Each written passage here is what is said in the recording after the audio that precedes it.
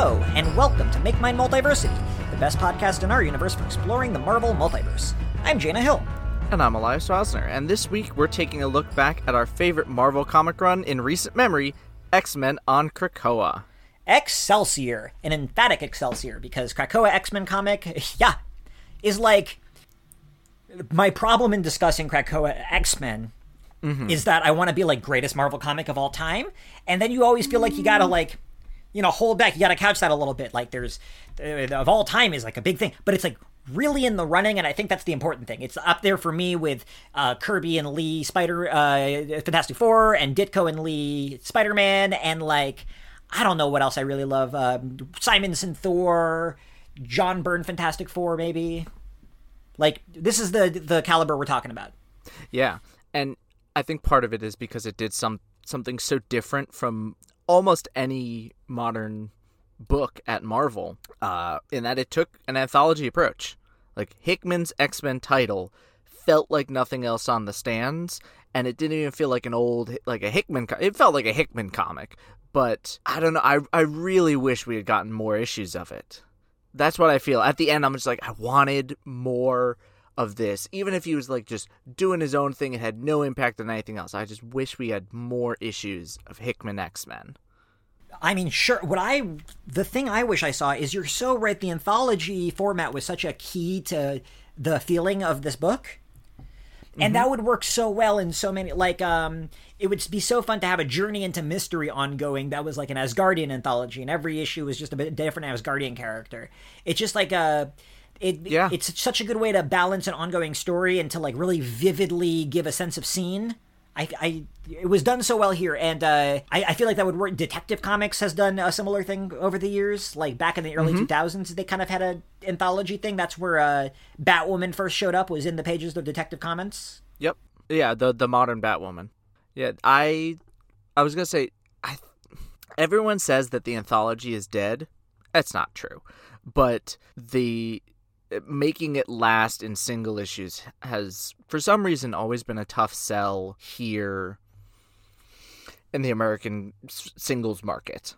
I don't know why, but I think Hickman proved that it could be done. It could be done really well, and it could be done in a different way from like Batman Urban Legends at DC, which is an anthology title, kind of. It's got stories that repeat across. Sometimes it's a one-shot, sometimes it's not. That's like a pure anthology.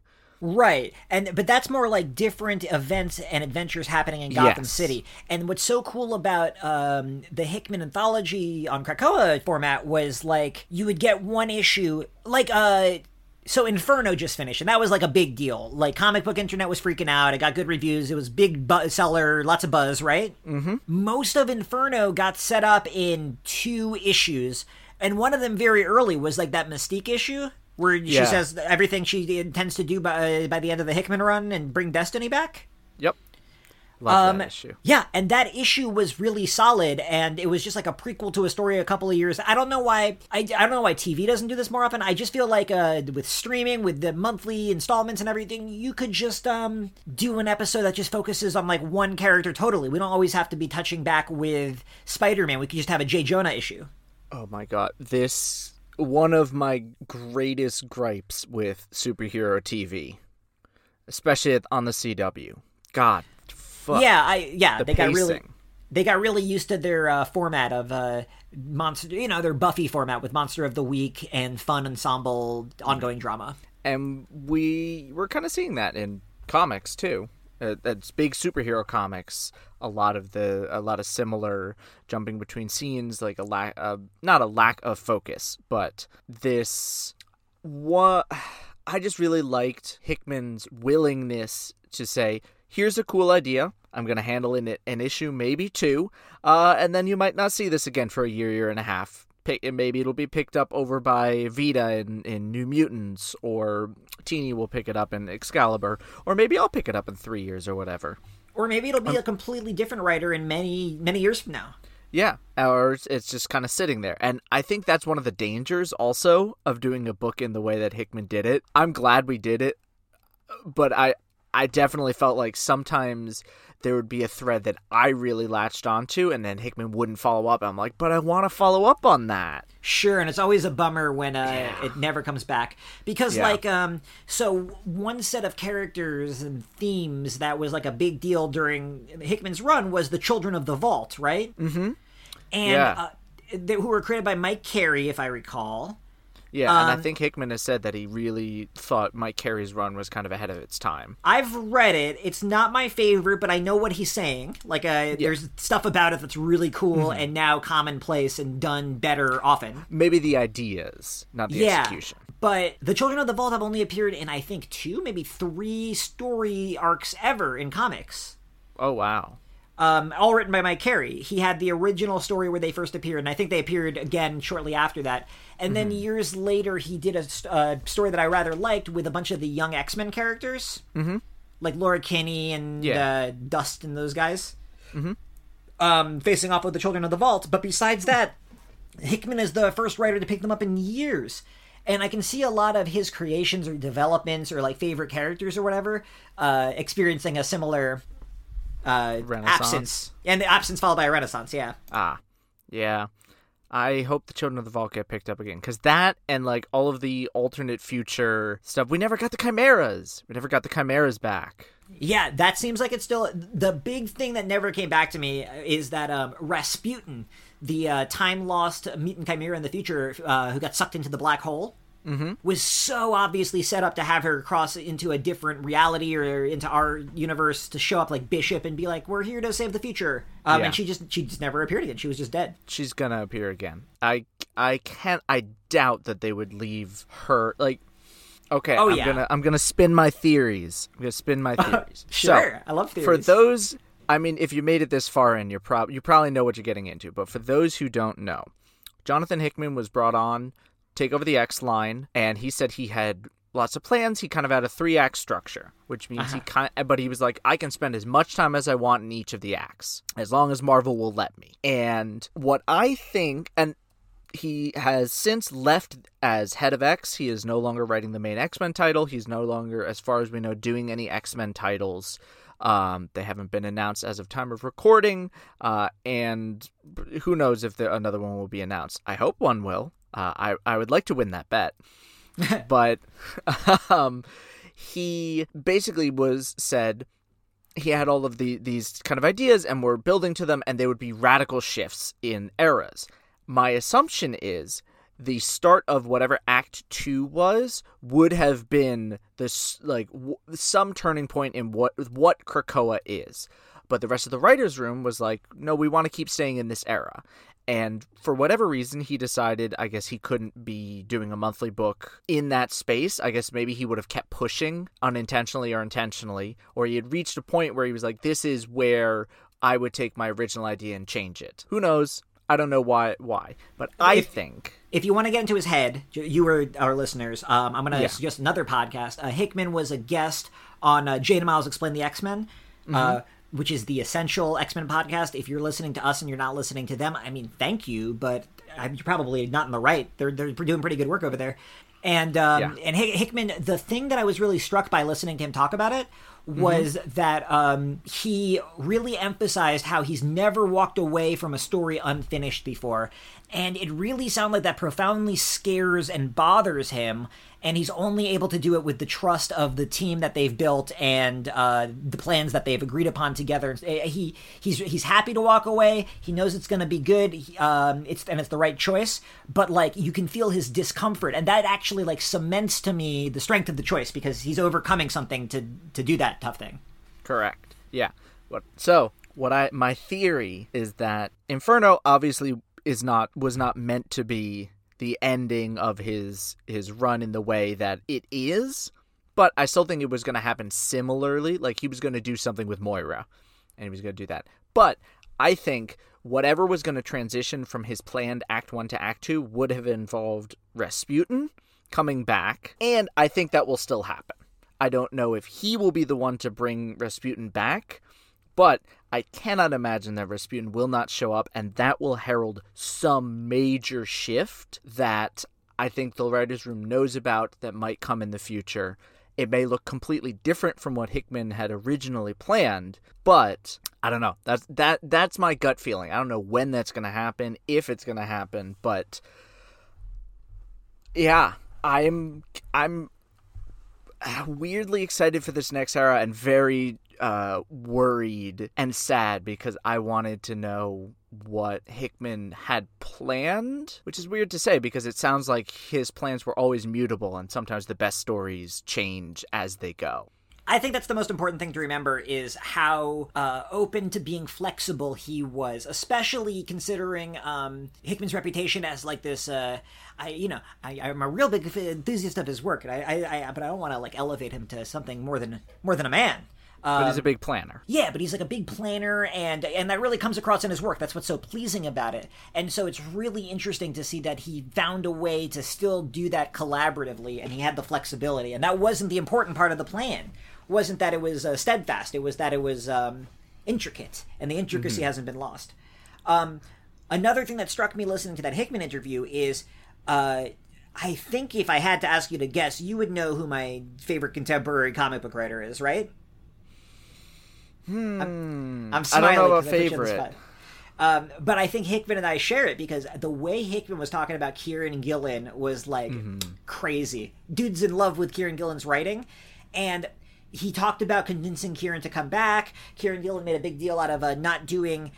he said he wasn't going to do any Marvel superhero work, and then he kind of fudged that, and he said something... I mean, he would really resent me saying that he fudged something. He's always very... careful with how he chooses his words, but he said something like, I'm not going to come back to Marvel unless they offer me something totally new, which is obviously so vague. And he said that like 3 or 4 years ago, too. And came back for the Eternals, so... Yeah. His contract with Marvel ended, and he didn't know what was going to come next, and the thing that happened is they asked him to do Eternals, he thought that was exciting, and then, Hickman begged him to take over a particular element of his plan, and he was like, you're the guy who I think would do it best, and Kieran was so flattered that he said yes. Is my theory based on how Hickman was talking about how that conversation went down. I believe it, and I kind of hope... I trust Kieran Gillen for his title that's coming. I trust that will be very good, and do you think that's going to be the central book, kind of pushing Jerry Duggan as X-Men book to the side? I don't know if I'm willing to say that. There's a bunch of threads right now, both new and old, that are like going through the stories as they have been. And like you said, it was kind of clear that Inferno was, or not kind of. I'm really waffling on this, but Inferno was like meant to be a more dramatic end to Krakoa and not like just to be continued. That it was really going to be... It was called Inferno because everything was going to get burned down, was like maybe the original... More literally was... Yeah, the Return of Destiny was going to be more chaotic, perhaps. Perhaps. And they decided not to end that. And now we're getting like... there's a bunch of stuff where we're exploring Otherworld in a big way with Knights of X, and we're doing political stuff in Immortal X-Men, which Kieran Gillen is writing, and Marauders is going into like a chaotic gay new adventure direction. Let's hope it sticks it. I liked what I read so far of that. Clearly, Ben Percy has a whole thing that involves plant people and Russian imperialism that's not boring on paper. No, and we're not going to be talking about 10 lives of and deaths of Wolverine right now. I believe it's 10 lives and X deaths.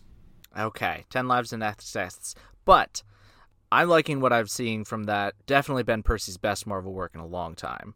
I am certain we will talk about it at great length when there's a couple more issues. I'm ready for more issues and to either be proven right or, wrong. But I'm ready for those. Yeah, but I agree with how you foresee this all going. And I guess I'm just most excited... There's like a lot of people who've had various like catchy quotes about how comic books... didn't Stan Lee say comic books are the illusion of change? Who knows? I don't know. Somebody said that. I feel like it was Stan Lee. Probably someone cool. William Lincolnshire. And just like all the well-known truthisms that comic books will always return to the status quo. Nothing is permanent. We're always going to do what we can to restore these characters to their most like marketable selves. Mm-hmm. I think it says a lot that after years of what happened to X-Men in the last 10 years? They lived in limbo for a little while. There was a plague that wiped them all out. They took over the world briefly, and the Avengers had to fight them. Oh, yeah. That was weird.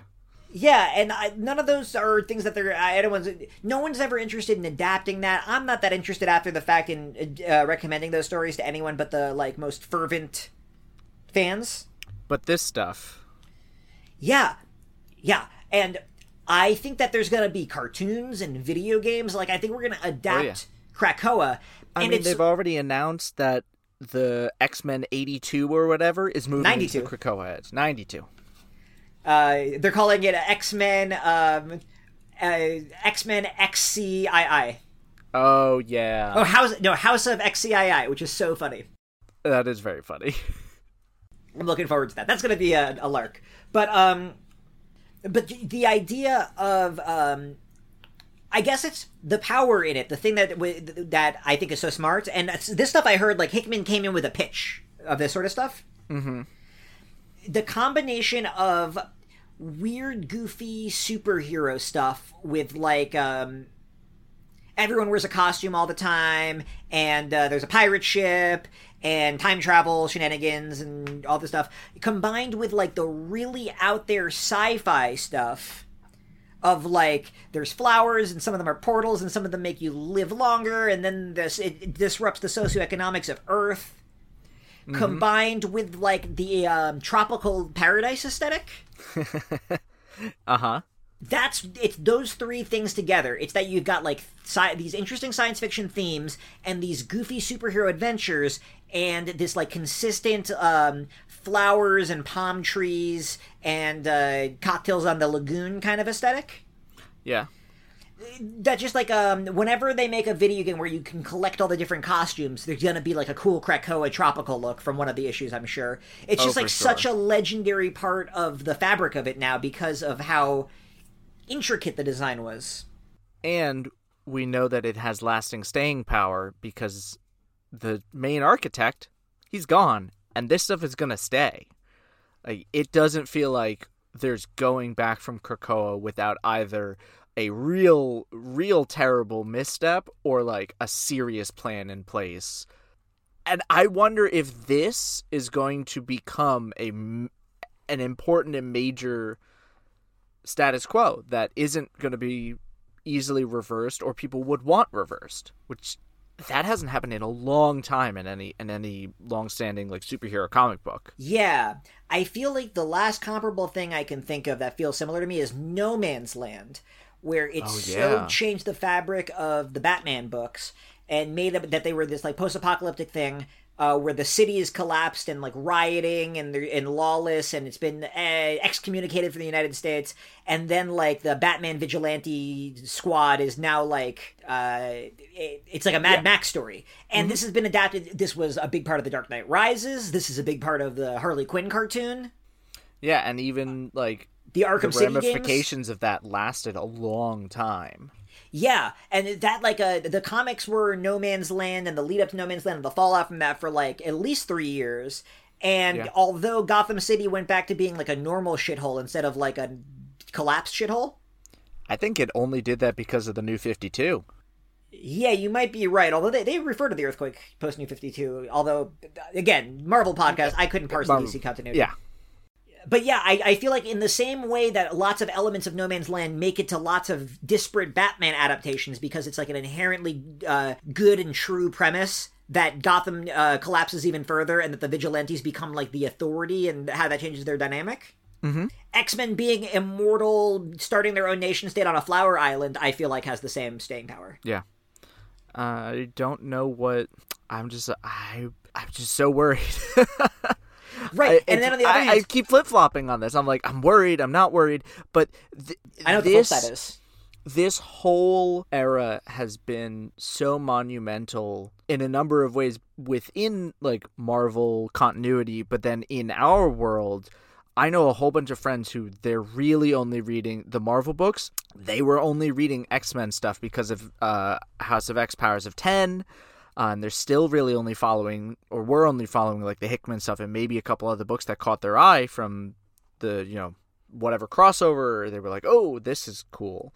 But I think one of the lasting legacies of the Hickman era is grabbing an audience outside of the normal comic sphere and then getting them to kind of stay around. Well, so I thought of what the flip side to my No Man's Land example is of that's your hope. Now, can I play your fear? Oh, God. Go for it. Imagine how good and smart and groundbreaking. I mean, I don't have to imagine. Actually, no, I don't remember it either. And I know you don't remember it. But I think about it is how we're 3 years into the Ultimate line and you're like, this is going to go on forever. This revolutionized comics. This is the best selling thing. This is the most exciting thing. And no shade to the Ultimates. 3 years in, that would have been so exciting. It's the top selling comic month out in, month out. And the Avengers movies are definitely based on that in 2007 when they're making Iron Man or whatever. But people aren't too happy about it. But in our last episode, we just read Ultimatum, and after that, the Ultimate line never recovered. And there was some lasting legacies, absolutely. But there isn't an ongoing Ultimate comic now, unless you count Miles Morales, which I don't. No, he's firmly 616 now. Yeah, and so there's no way if you're a fan of Ultimates to follow that anymore. It's concluded, it's done because of how gross and garbagey it got. So it's possible that in 7 years somebody different is writing Krakoan stories and it goes in a totally different direction. But right now that's a hard eventuality to picture because I know that the people writing about it care so much in a way that I think the people who ultimately controlled the fate of the Ultimate Universe didn't care in the same way about the story, these characters. Yeah.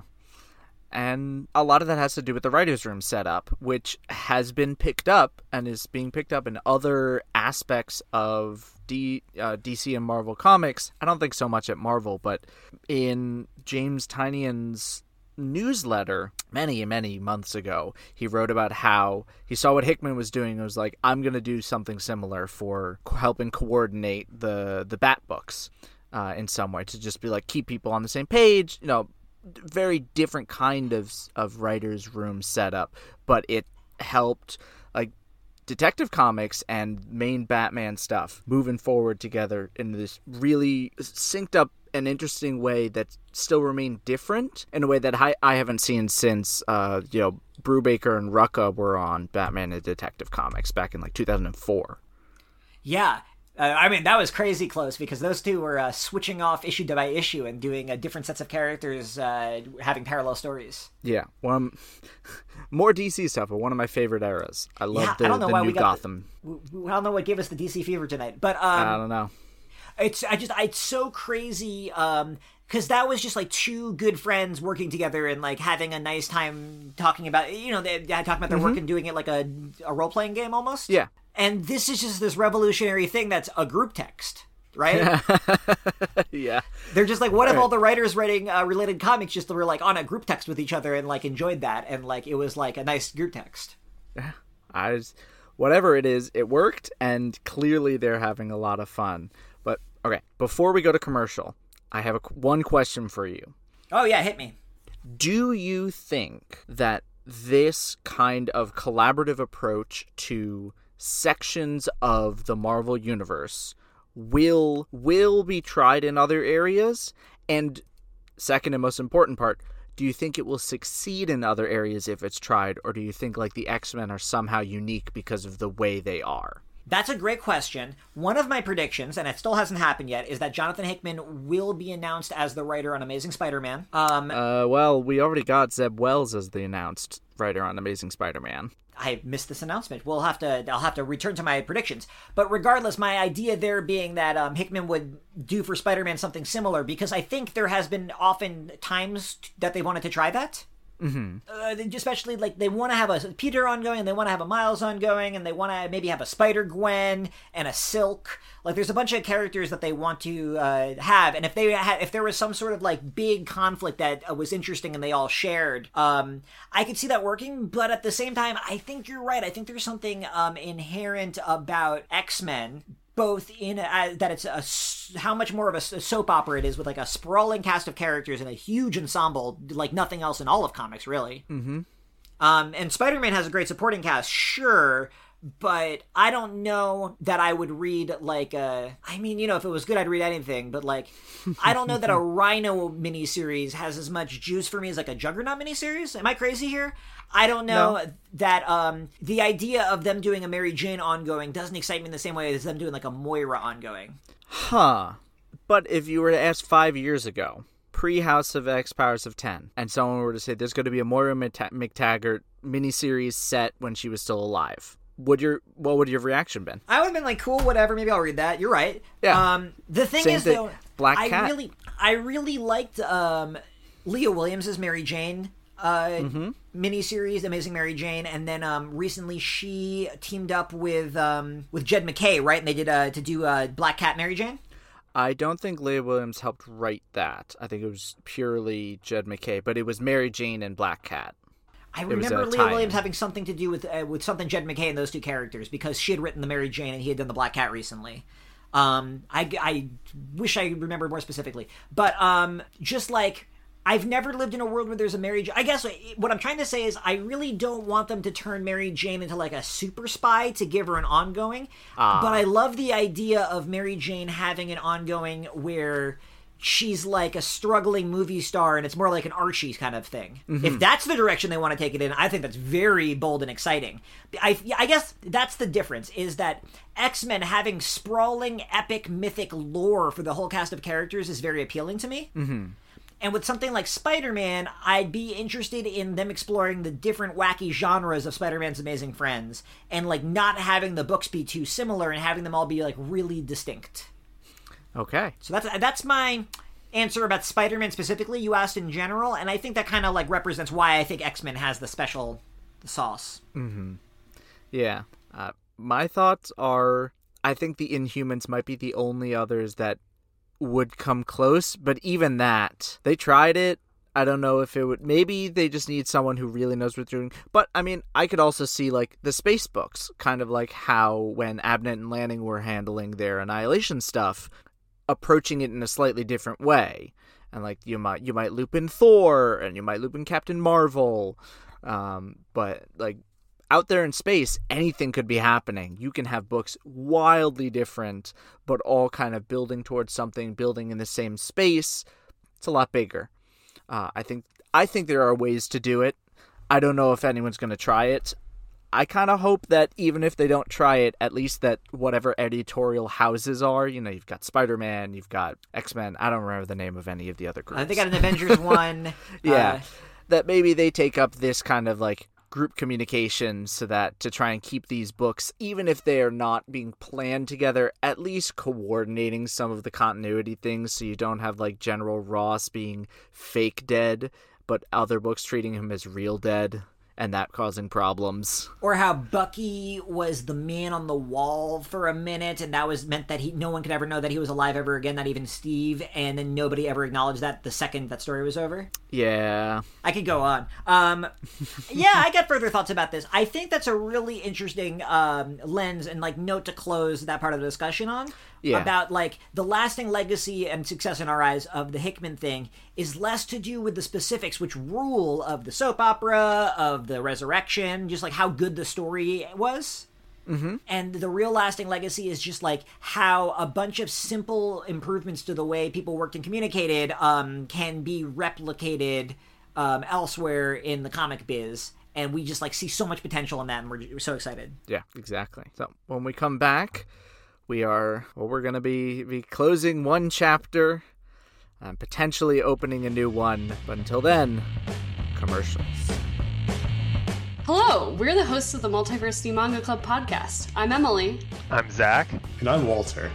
Each month, we pick a manga to read and discuss among ourselves. Past books include Monster, A Silent Voice, and Pokemon Adventures. We also look back on the past month's installments of Weekly Shonen Jump, discussing the highs and lows from the Viz Anthology. We've even discussed notable manga adaptations like Netflix's Death Note. At the end of each episode, we announce next month's book club pick so you can read along with us. We're always open to suggestions for future books as well. So join us on the first Friday of every month on multiversitycomics.com, Apple Podcasts, or your podcatcher of choice. And welcome back. We are looking back at the Jonathan Hickman era of X-Men, for a change, just talking about an obscure Marvel book you might have heard of. We have this little segment that we've been doing sporadically, but with some regularity since for a long time, that Elias likes to call Baseline X, where we get each other's temperature of how we're feeling about the whole X line, which has expanded now to 24 separate miniseries and ongoing series since House of X Powers of 10 when Jonathan Hickman started. Yeah, and by the time you listen to this, there will be more, but we're not covering them now. Yes, the last issue that we are considering for this segment is Jonathan Hickman's Inferno number 4. I think we're going to continue to do some version of this segment moving forward, but I'm thinking of today as the closing of the book on a lot of these. We're putting them, this is like at the end of the story at this point where we feel about each of these things. So I want to I got a feeling that at least the bottom 10 on both of our lists we've talked about a lot. So I just want to briefly say what we think the legacy of that book's going to be, and then move on to the next one. And then as we get to the higher ones, maybe the focus here is on legacy, on what we hope will be remembered of this book moving forward. Mm-hmm. Yeah. And with that, we're presenting All Your Baseline or Belong to X. All right. My number 24, as has been since probably issue 1 came out, Fallen Angels. Fallen Angels has gone up and down a little bit. It is also my number 24. I think it's so funny how much of a misfire that it was. I really like the creators involved. But it just didn't work. And what a funny early failure that is hardly remembered now because so much exciting stuff happened after that. Yeah, nothing in it was picked up. Nothing. That's not true. The stuff with Kwannon losing her daughter. Yes. Was like I guess I meant with the villain. Yeah, the villain pretty much was written off. I'm glad that Kwannon as Psylocke has been such a staying character too. Yes, I've really liked her. She was kind of a nothing character before Krakoa, in my opinion. Well, she was, unfortunately, kind of nothing. Right. So Fallen Angels' legacy is going to be that it renewed interest in writing stories for Kwannon as Psylocke instead of Betsy Braddock, and she has stuck around and been in a bunch of really good books that we'll talk about higher up on this list, and will continue to be, and that's great. She's a cool character. Yep. My number 23, which has continuously moved up and down, but not very far, is X-Force. My number 23 is Wolverine. My number 22 is Wolverine. My number 22 is X-Force, the two Percy books. Yeah, Benjamin Percy's 2 books have sat near the bottom of our lists for most of the time, which is kind of sad because they're not actually that bad. They're not like books that I read them and I go, oh, I hate this, like Fallen Angels. But every month I leave them disappointed, not in the art, but just, and I can never put into words why. We've come back to it multiple times, but both books, or Wolverine in particular, you have said, I have said, feels like a book that could have existed at any time. It's just a bog standard Wolverine book, and if it was any other time, probably would be a pretty good book. But because it's in this era, we're constantly feeling like, it hasn't lived up to its potential. And X-Force has just kind of been a bit of a mess the whole time. It never really felt focused.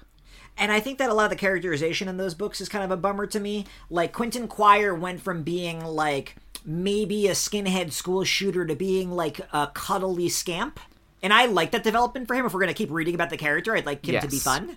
Yes, I've always hated Quentin Quire. I like Jason Aaron writing him. I like Kieran Gillen writing him. I like mischievous Quentin Quire, who's just kind of an asshole. And Ben Percy's Quentin Quire is so dour. He's just he's just so unstylish and square. And I just like, that's an example of like the things that are disappointing. But we're talking about not specifics. I want to talk about the legacy.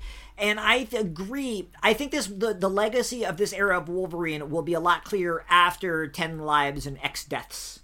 Yeah. And part of the hard part is also X-Force and Wolverine are both coming back with the same numbering post X Deaths and X Lives. They're taking a couple months off, then they're coming back. There are four titles, I think, that are doing that. New Mutants, X-Men, and then these two books. The Marauders is getting a new number 1. The rest are all new series. Yeah, and this is the kind of thing that if it happens smoothly, then that's cool. And if it happens like messily, it could sink the whole ship, which is I've seen happen before. Yeah. I think that the legacy of X-Force is going to be remembered. I think the Plant thing has some staying power. That's like a villain that has recurred a lot. Yeah. And the only other thing that I feel like has any staying power that's like a big thing development is Beast has been... There are people who've always hated Beast. I've always rather liked Beast. Yeah, no, not this era of Beast. Yeah, it's like a lot... The way I see a lot of other X-Men people on the internet talk about it is that a lot of things that were subtextual about Beast or things that he would say offhandedly are finally getting the focus and showing us what a monster Hank McCoy's always been. Mm-hmm. I really don't like that. I grew up with 90s cartoon Beast. I like him as like an erudite, like boisterous nerd the bouncing blue beast. Mm-hmm. And so I think I would kind of prefer it to that he, like many X-Men characters, can kind of like tend towards darkness. Yeah. But he's ultimately like a good guy. And after, the legacy of this era is Hank McCoy is going to need like some real serious rehabilitation because they have made all of the subtextual nastiness the core of the character. Yeah. And X-Force is the book for that to happen in. Yeah. Out of any other book. And it's happened with him in X-Force before in the past, and it's been good, and, things have come from it.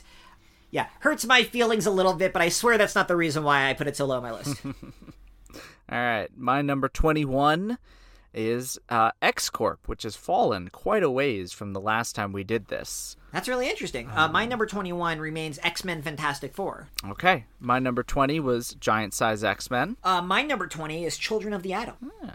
My number 19 is Way of X, which also has fallen a bit. This is we're going to end up talking about these books, a bunch of these together. My number 19 is Giant Size X-Men.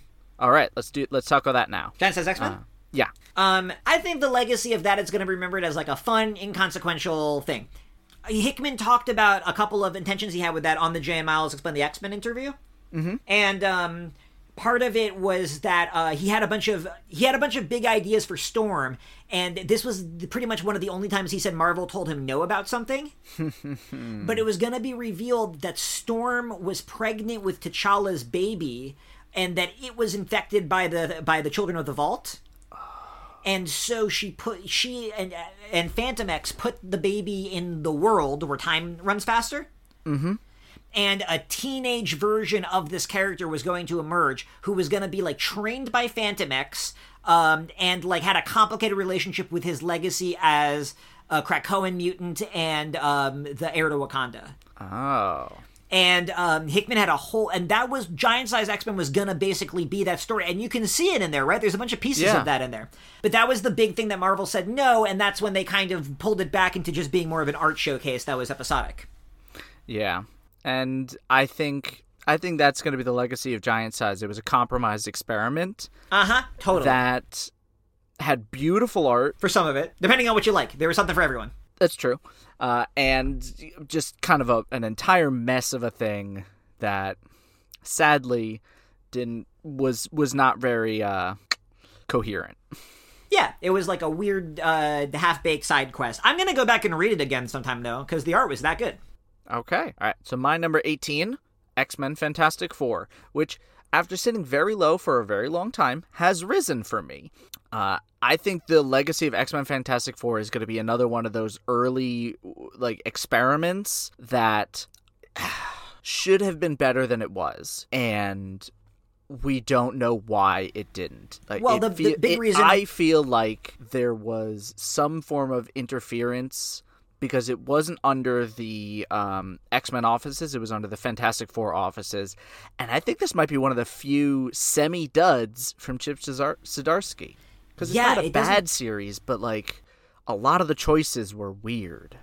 Usually he's got this ineffable charm, even when he's writing Yeah. like more serious stuff. And this was kind of uncharming in this way that sometimes I don't know, it felt really work for hire in this way that his work really does. Yeah, and it kept feeling like they kept building it up as like this is going to be important, but then it wasn't. Some of it, yeah. I mean, some of the story, like that Professor X and Magneto did this shady thing to Reed Richards to torture him, has come back a couple times in an interesting way. Yeah.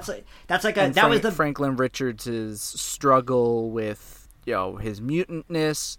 Or his was lack this thereof. the stories? No, it was in the pages of Fantastic Four that he was told he's not a mutant, right? Yeah, shortly after this, people were real mad at Mr. Dan Slott about that story. That might have been why this series may have had some struggles, because Slott was preparing that. Right. Well, and so I was going to say, my only thing I would amend your take on the series is that I don't think that I wouldn't call it interference because that describes such intentionality. But I think all the things we were talking about in the first half of the episode about the writer's room approach was not here because Zdarsky and the editors didn't get to participate in the writer's room. And so I think the struggles we're feeling are when a person is made to write a story that exists within that ecosystem who like clearly isn't participating. And there's a couple of another book that we're going to talk about shortly, I think, that does this more successfully. We'll see. We'll find out which book that is. All right, what was your number 18? My number 18 was Empire X-Men. Okay, so my number 17 is Children of the Atom. Let's talk about Children of the Atom then. Let's do it. So I'm surprised. Mine, Children of the Atom, still fell for me, but it seems like it was much lower for you. So you go first. I just didn't really enjoy it that much. Like, I appreciated it. The last issue was my favorite, and there's like scenes that I remember because Vita Ayala does really memorable scenes. Mm-hmm. And I know that there was a bunch of stuff happened behind the scenes with like scheduling shifting, and the book went from an ongoing to a miniseries at one point. I was pretty shocked when I realized it was ending. Yeah, COVID I think really affected it too. Yeah, I remember hearing something about that, but the book really seemed like it lacked an identity to me because the are they mutants or not mystery ended up being such a nothing. Yeah. And if instead it was, they're like, this is the story about a bunch of kids who don't live on Krakoa and are like enamored by its culture, and it's gonna, and that was like clearly the direction and the core of the book. That was the stuff that was really strong, and I love the idea of giving a book to like people looking out from outside of the story looking in. Mm-hmm. And I felt like it didn't do enough with that idea, and there was so much time spent on all these other things that were uninteresting and ended up being part of like a different version of the story. Yeah, it's unfortunate.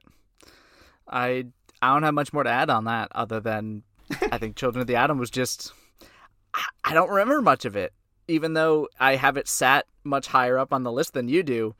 I think that's just because I found enough of Vita's writing to be charming to want to follow, but it felt so underbaked and half-baked the whole time, and didn't help that the artists kept shifting, and it just felt like another incomplete book that fell apart by the end. But sadly. unlike X-Men Fantastic Four, I guess this is the edge I give Children of the Atom. Mm-hmm. That never felt work for hire for me. That always felt Vita Ayala's passion for those characters like really came across, and like I admire that, and like that I could feel that as a reader. Yes. Yeah. It struggled with, interestingly enough, it struggled with its identity and was not really given the space to fully explore it. I'm sure that was enhanced the experience for some people. Mm-hmm. All right. What was your number 17? My number 17 was Way of X. All right. Let's talk about that one. The more I think about it, the more it sours for me. It was just a smarmy book that thought it had really good answers to questions that I think should have been asked, but were just poorly asked and poorly answered, and I'm sorry, Cy, this was not your best book. Yeah, this kind of turned me off to the endeavor of Cy Spurrier writing X-Men stuff. I guess there was like, I always like how he writes Dr. Nemesis. I like his voice for Legion and attitude, even if I wasn't that interested in what Legion was doing. Yeah, it was a book that used characters that I think he wanted to work with and that he was familiar with, and that was to its detriment. The truth is, it was a chore to read. I liked thinking about those thoughts, and I was glad to have like more ingredients in my constant imagining of life on Krakoa. And he contributed a lot of that, and that's why I have it as high as I do, because, I don't think I like the development that Stacy X runs a brothel that doubles as an orphanage. Yeah. But I would have always been wondering what Stacy X is doing. Just like, I wonder what Stacy X was doing in the Krakoa era. And now I know. Mm-hmm. And again, I don't like that, but I do kind of like, if anyone ever asks, now I know. Wherever the children on Krakoa go, they can live in this big group home.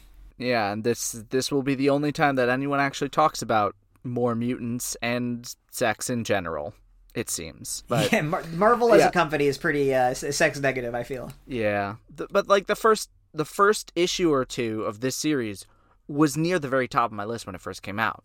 I think the focus on Nightcrawler was important, and he just became such an incidental character by the end that it was not what we wanted or was presented at the beginning, and I think I'm going to remember it as the book that tried to do Nightcrawler and just gave me Legion instead. I think I'm going to remember it as the book that really soured me on Cy Spurrier. I'm really dreading his featured contributions because it was such a tremendous chore to read. I really wish he gave his notes to somebody bouncy. I think we'll see. Like I said, he can do really great work. John Constantine Hellblazer, and he can do this. Yeah, I liked his Legion comic. Yeah. All right. Number 16. Empire X-Men. Hey, I have that on my number 18. Yeah. This one was, I think, just bunch of fun whole time. It was a tie-in to an event. Felt like a tie-in to an event.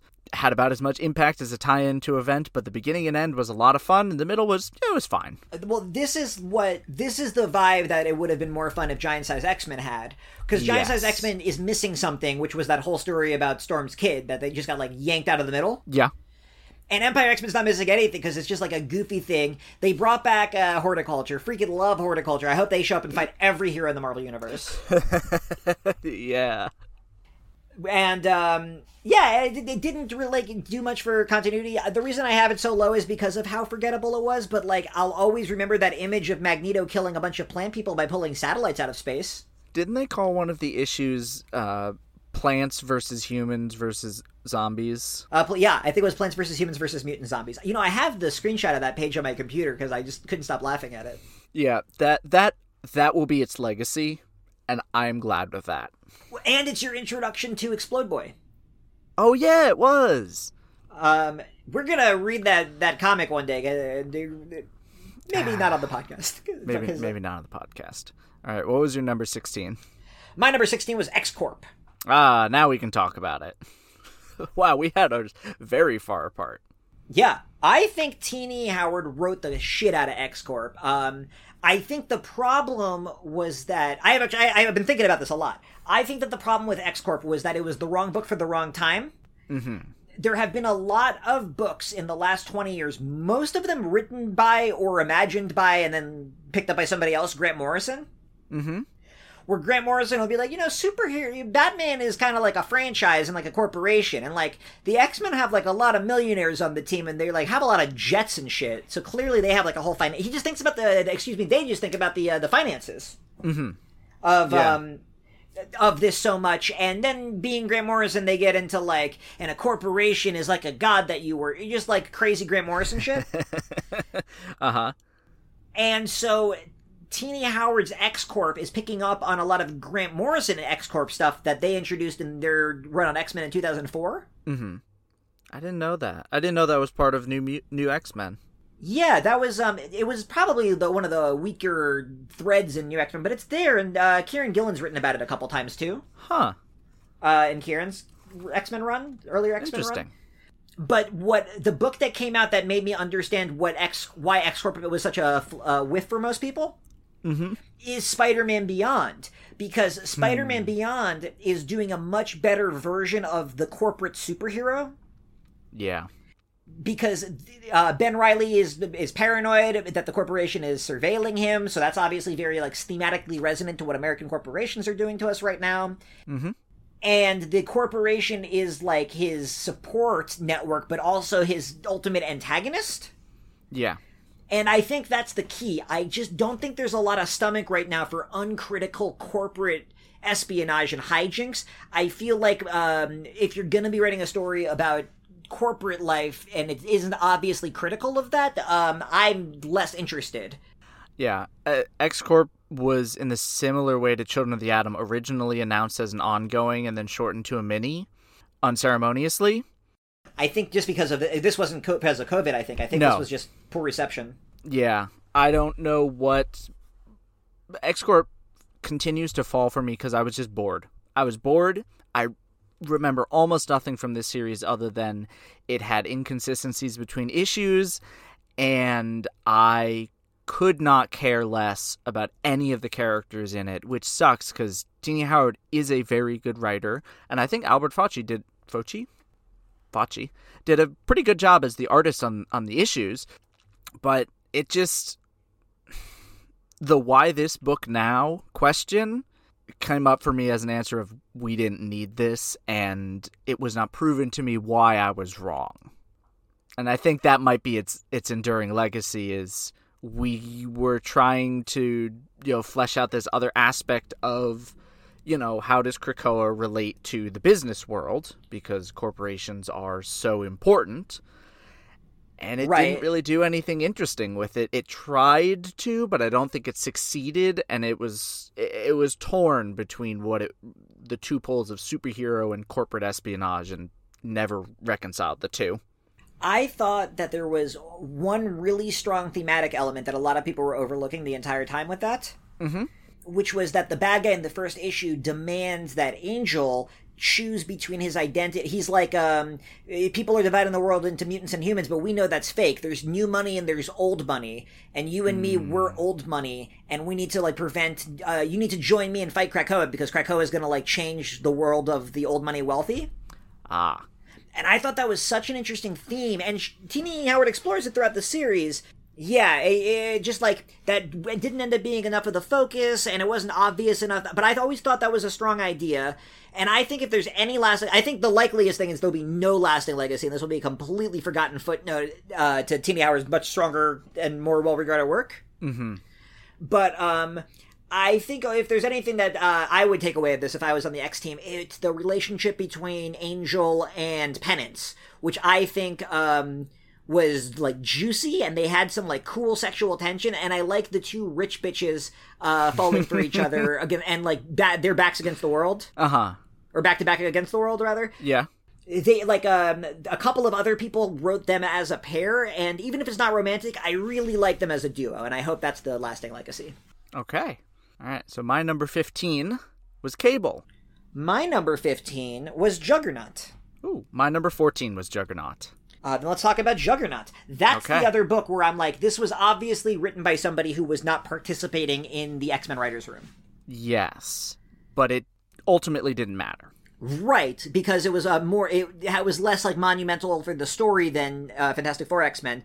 And I'm almost positive that Juggernaut was edited by the X office, even if Fabian Nicieza was not enthusiastic about the group text, because who dis? Which is chill. I no shade to Fabian Nicieza ever. I accidentally subtweeted him one time, and he called me out very righteously and politely and respectfully.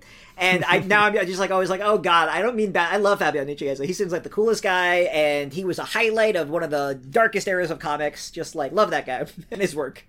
Yeah.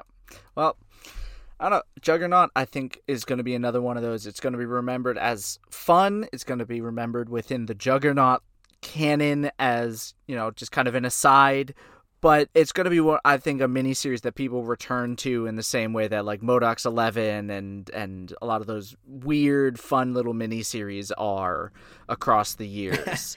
I hope you're right. I don't think you're right. You don't think I'm right? You don't think people are going to return to this? What about D-Cell? So I'm going to say, I really would love for the legacy of this comic to be D-Cell, but that's already not happened. She hasn't shown up in a single other comic since... I hope she comes back. Someone's going to be D-Cell. She's going to show up teaming up with Darkhawk in some Nova annual in 13 years. You mark my words. Oh. Maybe, I think that what's funny about this Juggernaut series, I think it's completely unmemorable in a pleasant way. I liked reading it. It was a blast. But...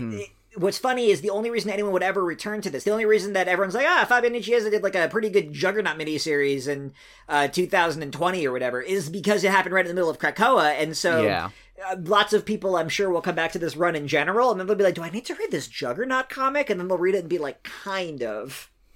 They'll be like, I don't regret this decision. I mean, me neither. I'm a well-documented Juggernaut lover. I'm a Juggernaut Black Tom lover. It's Not as much as funny they love because each other. I think you have become more and more harsh towards the Juggernaut mini as we've gone on, and I've become softer on it. I really liked it when I was reading it, and and just like it doesn't. When I'm ranking it against all these other books and thinking about it as part of the story, it's just like it's more fun than Empire X-Men, which is saying something. That book was a blast, but Yeah. All right. What's your 13? My 14 is Excalibur, and now we're getting into. Oh. So everything Juggernaut up is the good zone. Like everything here is good. We're just talking about which I like better, but Excalibur, that's pretty low for a core book. Yeah. Well, we're gonna talk about it because it's at my number 13. What? Yeah, Excalibur has fallen a while, in part because other books were just so much better, but also I think Excalibur had just been super weak near the end. Post 10 of Swords, I think Excalibur suffered. Even though it was doing some interesting stuff, it kind of lost its way a little bit, and I think it was spinning its wheels until the end of Inferno. I felt that too. Redefine itself. I've never loved an Otherworld story. Mm-hmm. Otherworld is one of those comic book things that just like, I feel like every time there's an Otherworld story, they're either murdering every character in that cast and then like resurrecting them in the next one. Yeah. Like the Green Lantern Corps or whatever. Uh-huh. What's up to the fucking DC? Like the Nova Corps, how about? Oh yeah, that also has happened multiple times. Right, I think currently the status quo and in Marvel is that Nova Corps is gone. I think the Shield is like collapsed too, and that yes, I don't care about Shield. There was but I could tell you like 6 different interesting times they made Shield defunct. I'm so sick of it. This might be the most interesting time, and I would never know. But so like all the Otherworld stuff was the least engaging to me. The 10 of Swords stuff, like you said, was good. So leading up to that was great.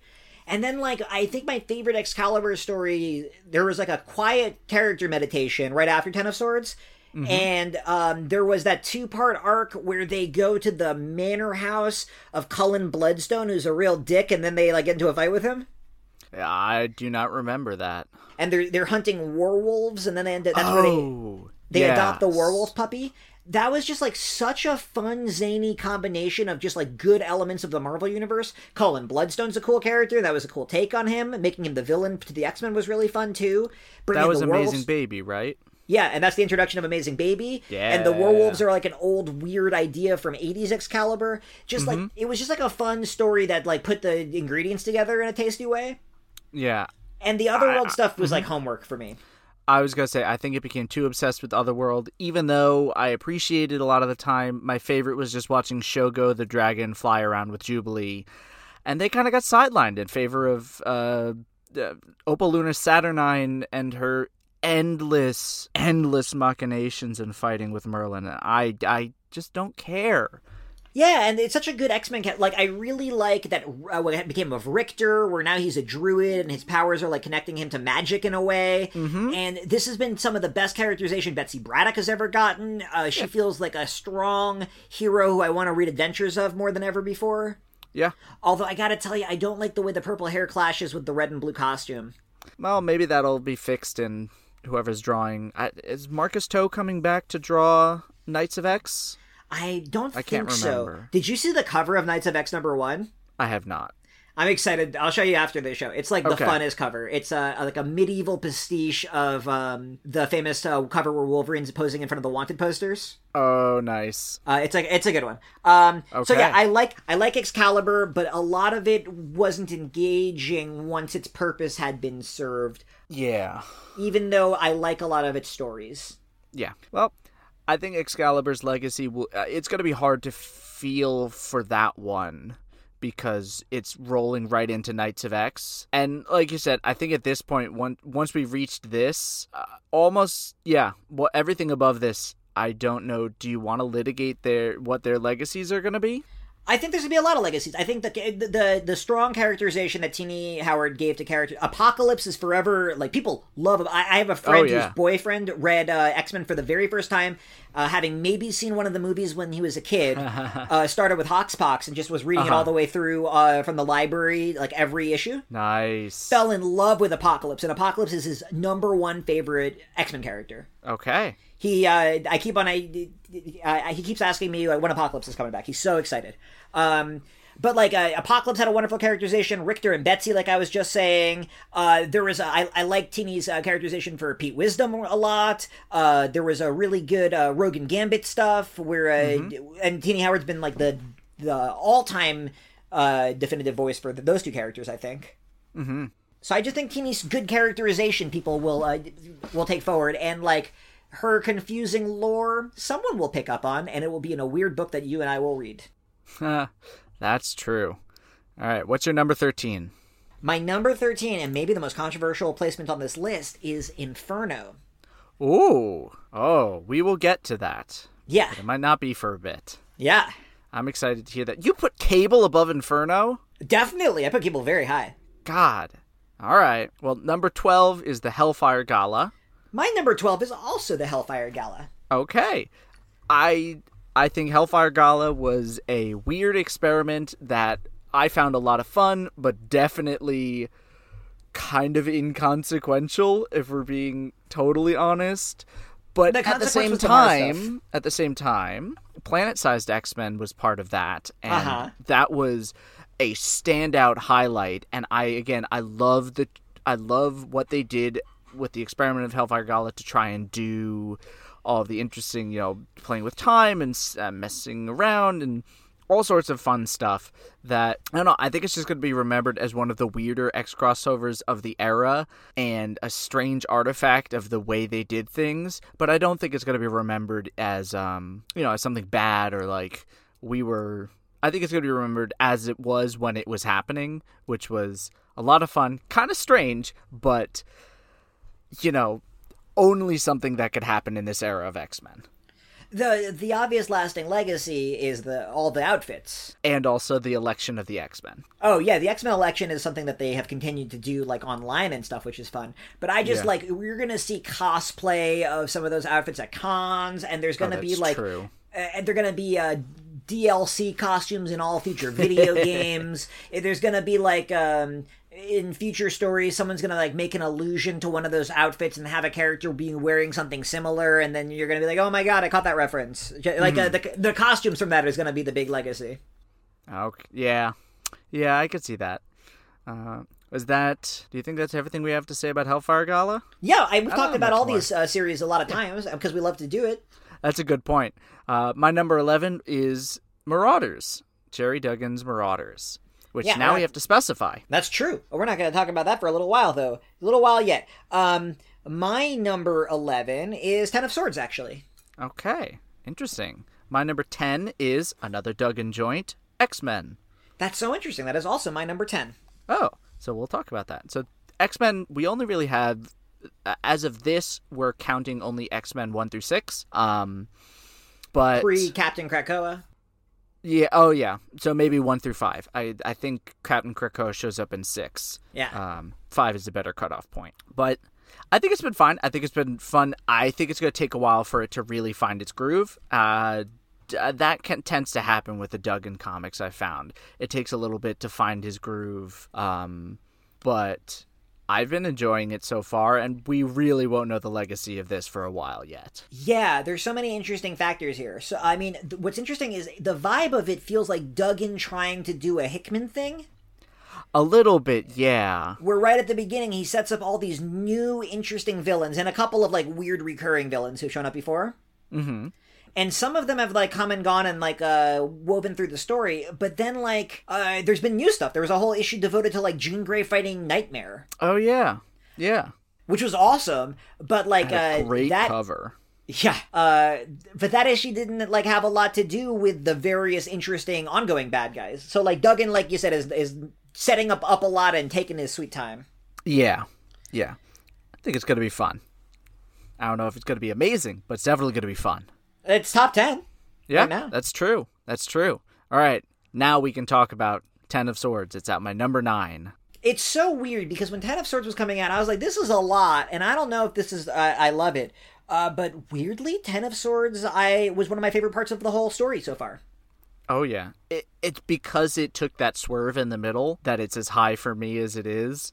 It's just, I remember those battles and that whole section, as well as some of the hunt for the swords and like all that build up. It's like, what are they going to do with the swords? I remember all the hype, and then it didn't live up to the hype, but it lived up to it in a completely different way. And I really appreciate that about Ten of Swords. It was such a pleasant fake out because it seemed like it was going to be this like encyclopedia of like weird sword weights and maps of different dimensions and this list of nonsense words. And it was like, I was like, it really felt like homework. And then in the middle, they're like, nope, it's just like the silliest superhero showdown of all time because magic. And then it was just like pure. So just like it was setting up all this lore stuff, which still exists in the background of the Marvel Universe if anyone ever wants to pick up on it. And some of it like has simmered for a while, but like it delivered on just the zaniest, purest, funnest superhero action imaginable.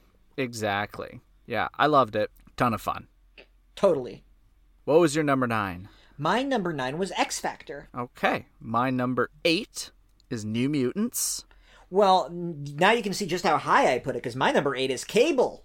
Damn! I clearly did not like Cable as much as you did. I mean, I think I just had fun with it, but it was a bit, it was just okay for me. I've grown to like Cable over the years. I hated Cable when I was a kid.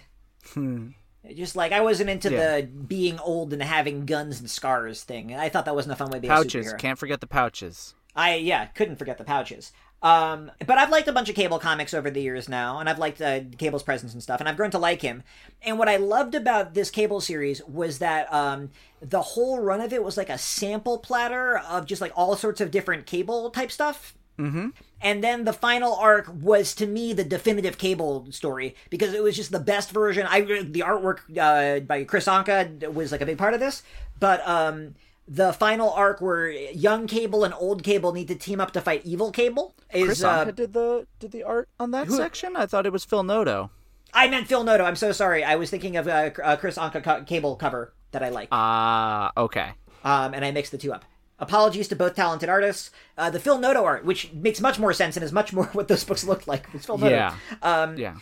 But like the story of Cable traveling through time to help himself fight Strife is like the core of what Cable is as a character, and that book just boiled it down to like the coolest, most like metal, silly version of that, with all of the Cable aesthetics just like way out there. And I thought that was so fun to read. I liked how diverse it was while still, and it really sold me on Kid Cable, who is a character I was disinterested in also.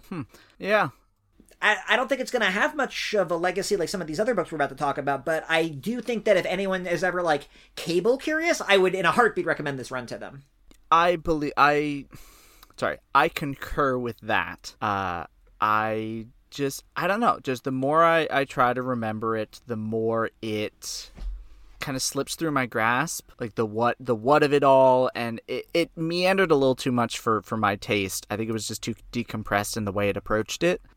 I still liked it. It sits midway through my pack, and I never know where to put Cable, because I really did enjoy it, but I'm never like, yeah, I liked that a lot more than Hellfire Gala or whatever.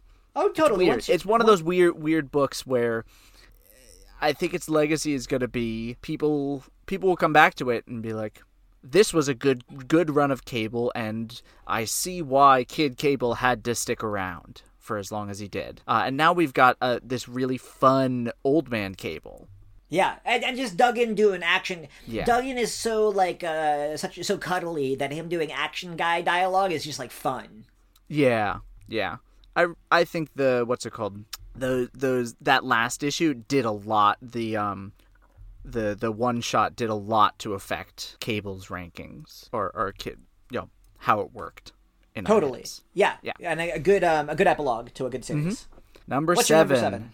X Factor. I'm sad it sits so low. Yeah, but... that's a book that's always going to be like really. I mean, for me at least, I'm going to remember the reaction to the spotty ending. Yeah, and it felt the most diverted by Ten of Swords, sadly. Yeah. I don't think it ever got to live up to its potential as a long-running, like, detective series of Krakoa.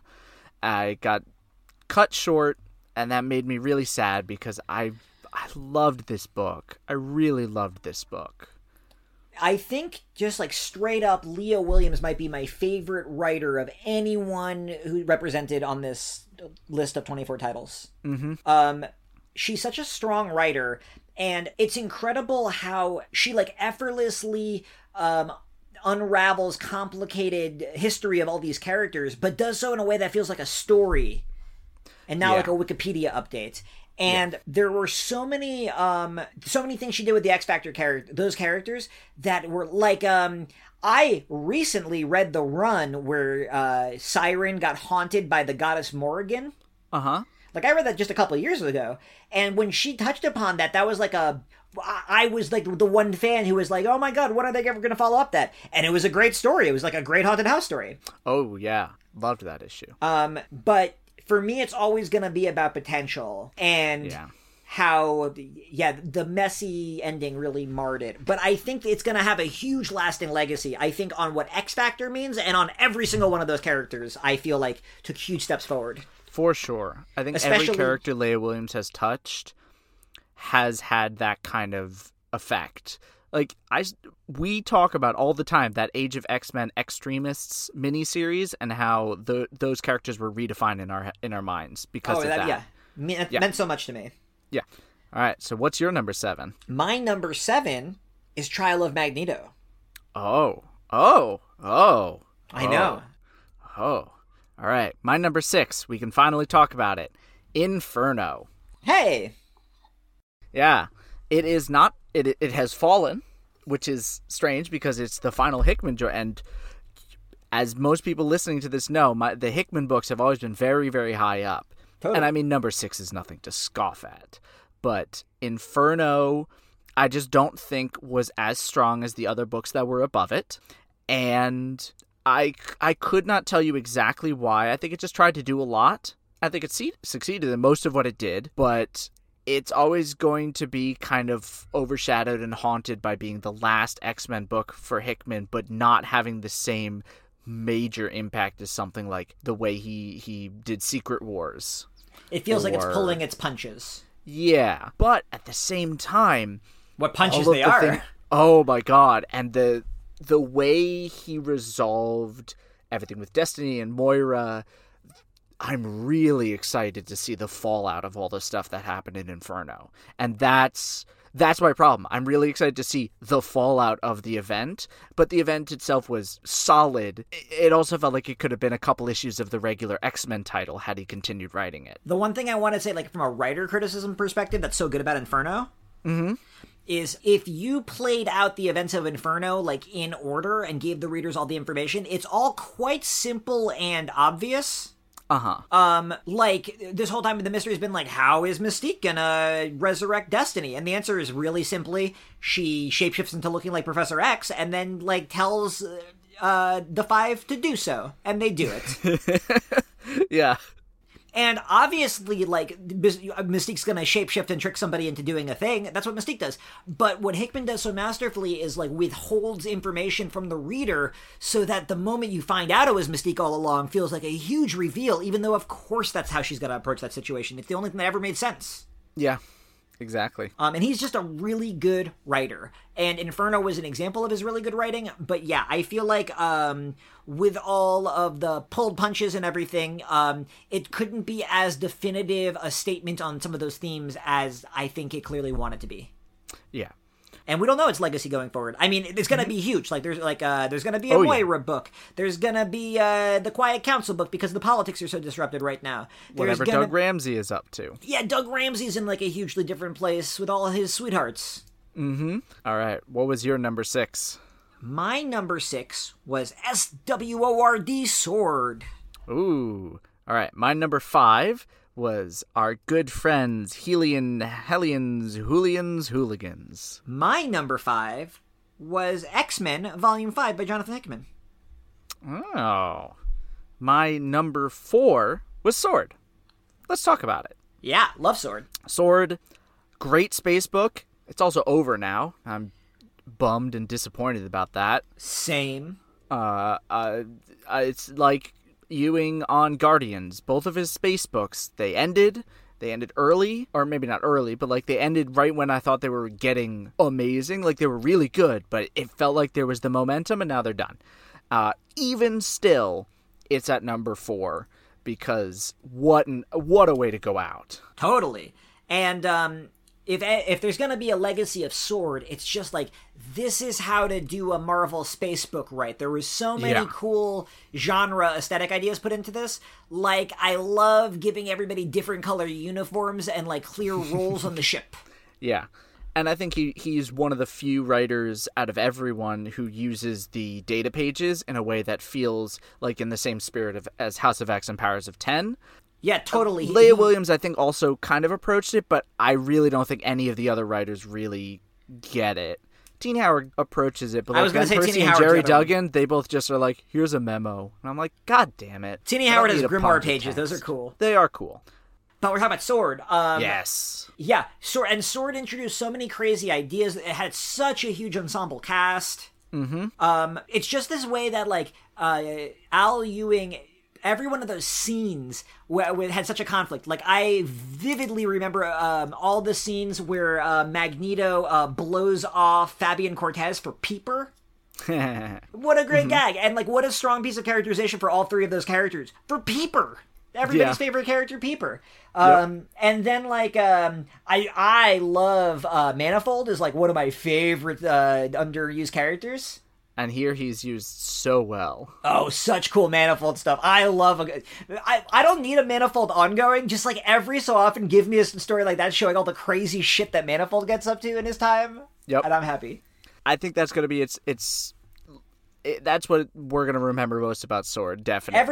Everything over here is going to be like a big list of legacy, though, because every character is affected in these books and like used so well. And there's like Mysterium is obviously like an ongoing. Is it really called that? That's the same as the fucking cryptocurrency. Yeah. No, that's Ethereum. Oh well, there I go. Someone make a Krakoan cryptocurrency if you haven't already. No, don't buy it. Don't. Please, God, no. Please, no. And they're going to do it with or without me, and I will not participate. Yeah. Number 4? Mm-hmm. My number 4 is New Mutants. Let's talk about it. Oh, that's pretty high up. I think So the hard part with New Mutants is that it's had 3 distinct eras. It had Hickman, it had Brisson, and the 2 kind of overlapped. And then it had Vita Ayala. Right. Rod Reis is the consistent throughout, but although not on all, most of, I don't think Rod Reis ever did an issue with Brisson. No, I think Flaviano did most of the art on that. Which was good. I like Flaviano's art too. So technically this is the Rod Reis New Mutants run. Right, that's a great point. And I would think of it, yeah, definitely true. Yeah. That Hickman story was such a perfect bop, and like, hey, it kind of was just like, it didn't change anything, it just kind of like explored things in a fun way. But it made me go, I want to see Hickman do space stuff. Totally. The Brisson stuff would be, like, by itself very low ranked on this list, probably just above the Percy stuff. I might be a little more generous, but definitely, like, the second half of the Brisson stuff was fine. I say this with respect to, I think Brisson had a couple of, like, really good ideas that were, like, tough to thread the needle on about, like, hate speech and stuff that was, like, his heart was in the right place, but I don't know if he said anything that deep or profound to me. Yeah. And then, like, I don't envy him for trying to untangle Nova Roma, one of the shittiest parts of X-Men lore. And it just, like, didn't get better. He didn't have, like, a big idea for it. It was just, like, it was the opposite of the vibe of the rest of the Grandiose run. It was, like, so ungrandiose and just be like, here's a comic, I guess. Yeah. And then, there's been some of the Vita Ayala issues that have not been my very favorite thing in the world, but, like... When they're good? Oh, my God. Good. And just, like, redefining characters for me. Like, I really am fascinated by Shadow King now in a way that I've never been. Oh, yeah. That stuff's been... And picking up the promise of and in using the combination of powers. Yeah, which has been, I thought that felt like it was going to be a big theme going into Reign of X, because that was also a big part of Sword, with like making the mutant engines. Mm-hmm. But I think Vita is the writer who has had the most fun with it, and then also like really made me feel like there was this spiritual thing happening. Like when the 5 used their powers in tandem and they felt this bliss or whatever. Lots of mutants are feeling this when they're finding the correct ways to combine their powers, and that stuff is compelling as hell to me. That's like weird feelingsy shit, and I am here for it. Vita Ayala, my friend. And how it's how it can be used for both positive and how it can be abused and sort of used to kind of harm other people in the way that like the Shadow King initially was manipulating these kids. Right, it gets into these issues of like consent and love. Yeah. Like these really tough questions asked in a really fascinating new version of the mutant metaphor that I've never seen before. Yeah. So great stuff. New Mutants has just been, because it's been all over the place. It's an 8 for me. And it's a baffling legacy, because like Hickman's characterization of the New Mutants was really fun. In those 6 issues, Brisson sure used Glob Herman a bunch of times, and it was nice to see him. Yeah, I liked Boom Boom in those. Yeah, Boom Boom was very likable. I'm glad they kept the numbering, though. I hate it when they... I enjoy the continuous numbering. Me too, 100%. Yeah. So my number 3, Trial of Magneto. Oh, well, here's the place to talk about it. Yeah, why did you have it so low? You're kind of making me regret it, but at the end of it, I felt like it was kind of flabby and meandering when it had such a sharp point to make. And, I didn't enjoy all of the aside stuff. Mm-hmm. And then I really was interested in the fallout of the comic, which is what we're going to get like moving forward and everything. But the most exciting moment of the whole series to me was the montage of all the ways in which like Wanda revolutionized Krakoan society by doing all the shit that she does. Yes. And I would more like, I didn't write the story, and maybe this is the wrong way to go about it, but I almost would rather that happen kind of in the middle, and we spend a lot of time exploring changing perceptions.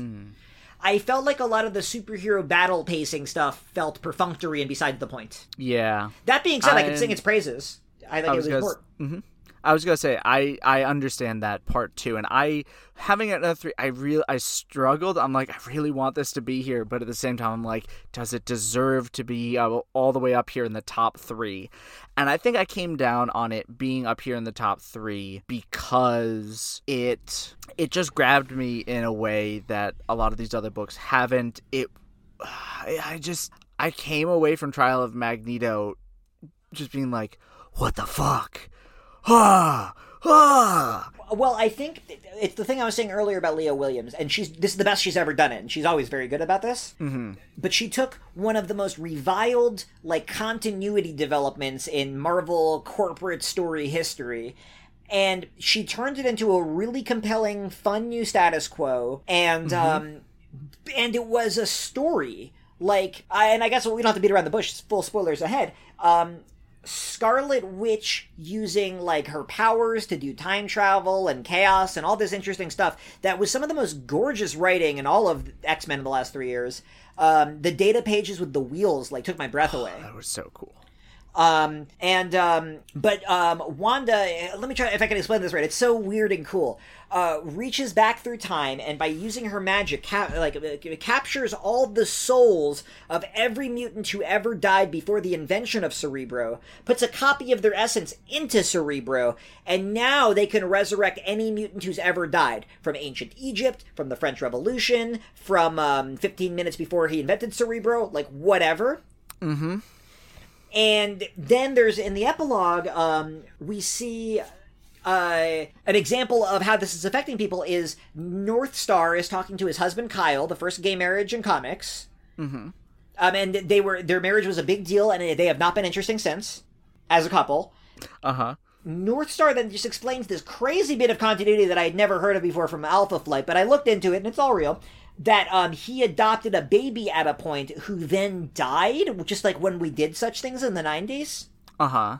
But because of Wanda's spell, it was discovered that that baby was a mutant, and now she's going to be resurrected. Northstar and Kyle are expecting a daughter. And Yeah. That is exactly what's great about Leah Williams' writing. The simultaneous, like, grabbing of weird old continuity and a mistake. Don't introduce a child just to kill her off for no reason. Mm-hmm. But that was affected by the consequences of this story, and now the married couple's expecting a baby, but it's complicated and superhero and not like a regular human baby because she died and was resurrected and has powers, and now we get to explore that.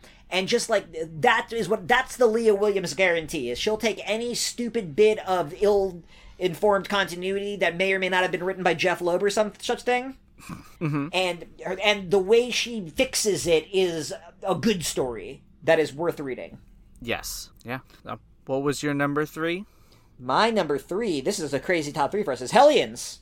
I'm not surprised. I think it deserves that spot on your list. Hellions was the scumbag book. It will be remembered as the scumbag book that took everyone by surprise and made us love Nanny or an Orphan Maker and Wild Child and John Greycrow, and whose name was Empath and Havoc. Whose name was a racial slur before his name was John Greycrow. Yep. Yeah, just like from racial slur to just like cool guy who I want to read a million comics about. Yeah. I can't say much. And Sinister. Sinister's always a fun villain, and he played a really fun role here. And Quanon. Psylocke. Yeah, and her relationship with Greycrow is really cool and fun. And kind of the romantic note the series ended on. But just... I guess when I'm focusing on legacy, I keep on thinking about how characters or stories have been changed in ways that feels like it will last. Mm-hmm. And the reason I put Hellion so high was, besides that I enjoyed the shit out of it, it's such a fun book, and Zeb Wells just deserves more kudos because he's so great, that it did that with every single character, and it brought them from being, like, the least interesting character. Like, when I saw the promo of that, I was like, are you fucking kidding me? Are they just throwing shit at the wall randomly? Uh-huh. And by the end of it, like, I'm really interested to see Havoc, who's one of my least favorite X-Men characters, written in the way he was here. 100%. So every character is the legacy of this book. Every character was, like, blessed by being touched by this book. Yeah, nothing more to say other than, if you haven't read Hellions, seriously go do that. I think I figured out what your top 2 is. Okay, all right. I'm gonna have you guess. I'm gonna say your number 2 is X-Men by Jonathan Hickman, right? You would be correct. So let's talk about it. All right. I mean, we talked about it a great deal in the first half of the episode about the anthology I don't think format. we really need to talk much more about it. I guess Hickman left a lasting legacy on all those characters, but what I think we really hope his legacy will be is more books that take that format and pacing.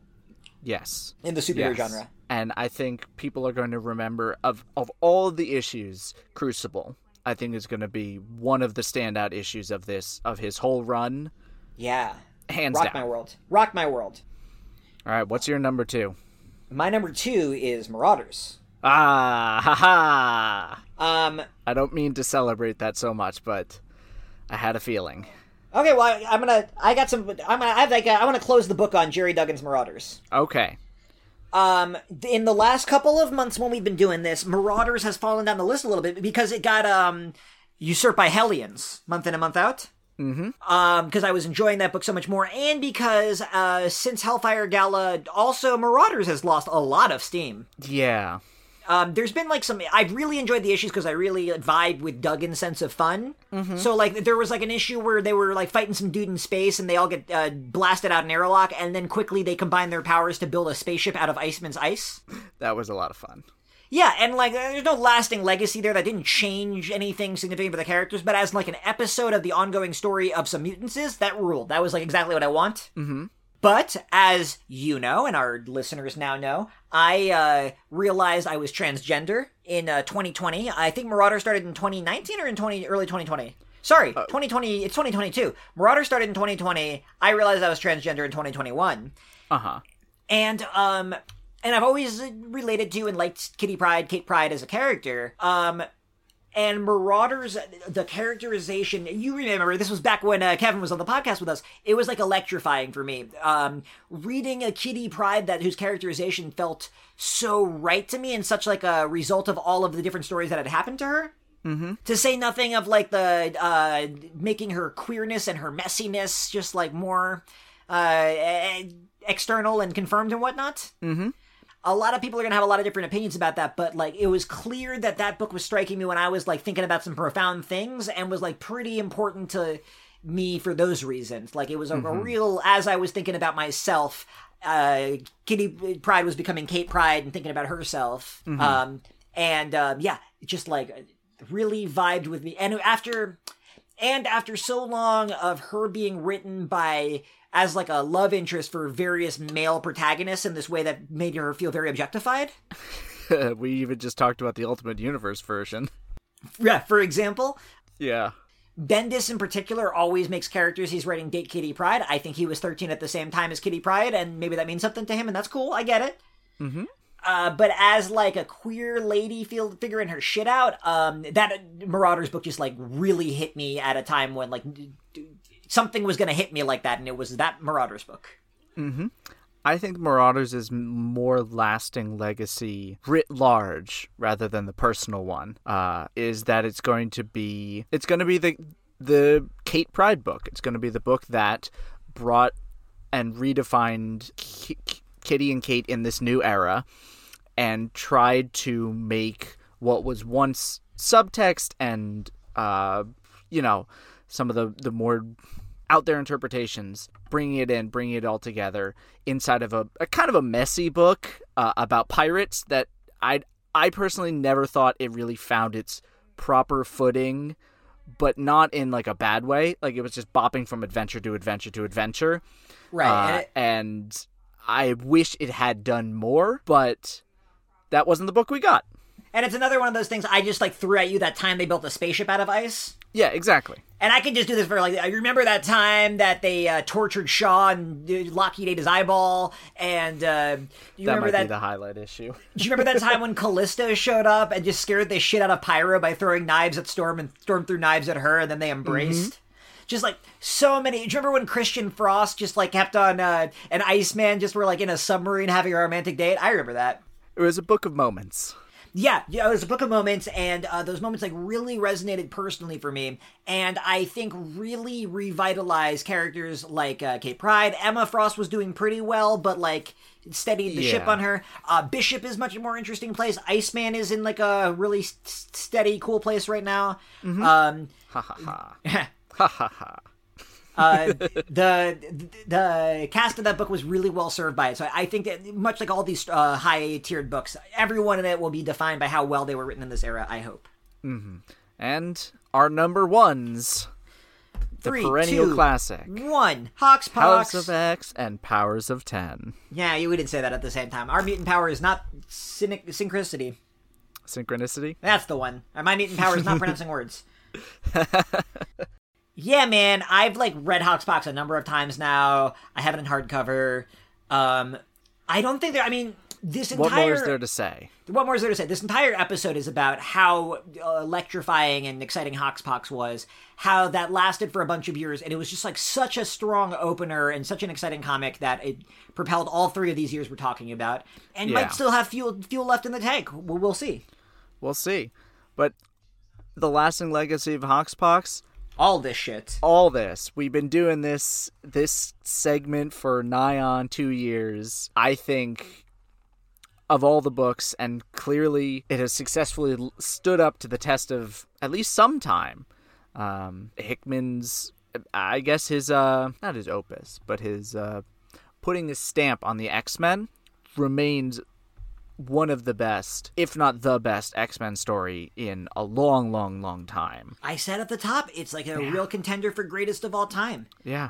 And it probably doesn't win greatest of all time, but I wouldn't consider that many things as serious a contender. Yeah. It was experimental. It was electrifying. It's revolutionary. I think it's a book that we're going to be talking about, even if no one talks about the Krakoa era, which I highly doubt. They will talk about this book for a long, long time. And we're going to keep talking about X-Men stuff. Like, we're not going to stop here. We really like you. That's why we keep talking about it. And I think our listeners like it, too, because they keep listening and we keep talking about it. Yeah. We're going to have to figure out what to do with these lists, because it's going to grow into the, 30s and 40s real soon. I got some notions. In the meantime, Elias, if people love hearing us talk about X-Men so much that they can't get enough and they want to hear it elsewhere, is there anywhere that people might be able to do that? You can find me on Twitter at Quetzalish. That's QUETZELISH. My mutant name can be found within that, but, I've had to change it 3 or 4 times. There's been some reboots. One time I went by Shadowcat, and no one really liked that. So, yeah, you can find me writing over at multiversitycomics.com as well. By the time this episode goes out, Riverdale will have returned from the ether, and you'll be able to read about me suffering every week. It'll be fun. Sounds good to me. Yeah. Jaina, where can they find you on the larger interwebs? I can be found saying whatever's on my mind on twitter.com at rambling_moose, and my words and deeds are also recorded on multiversitycomics.com, which is a pretty great website, and I've recently also been published on Comic Book Herald, which, check it out, they're pretty cool too. That they are. All right. And thus ends the Hickman era of X-Men. Kind of, sort of, maybe. Excelsior.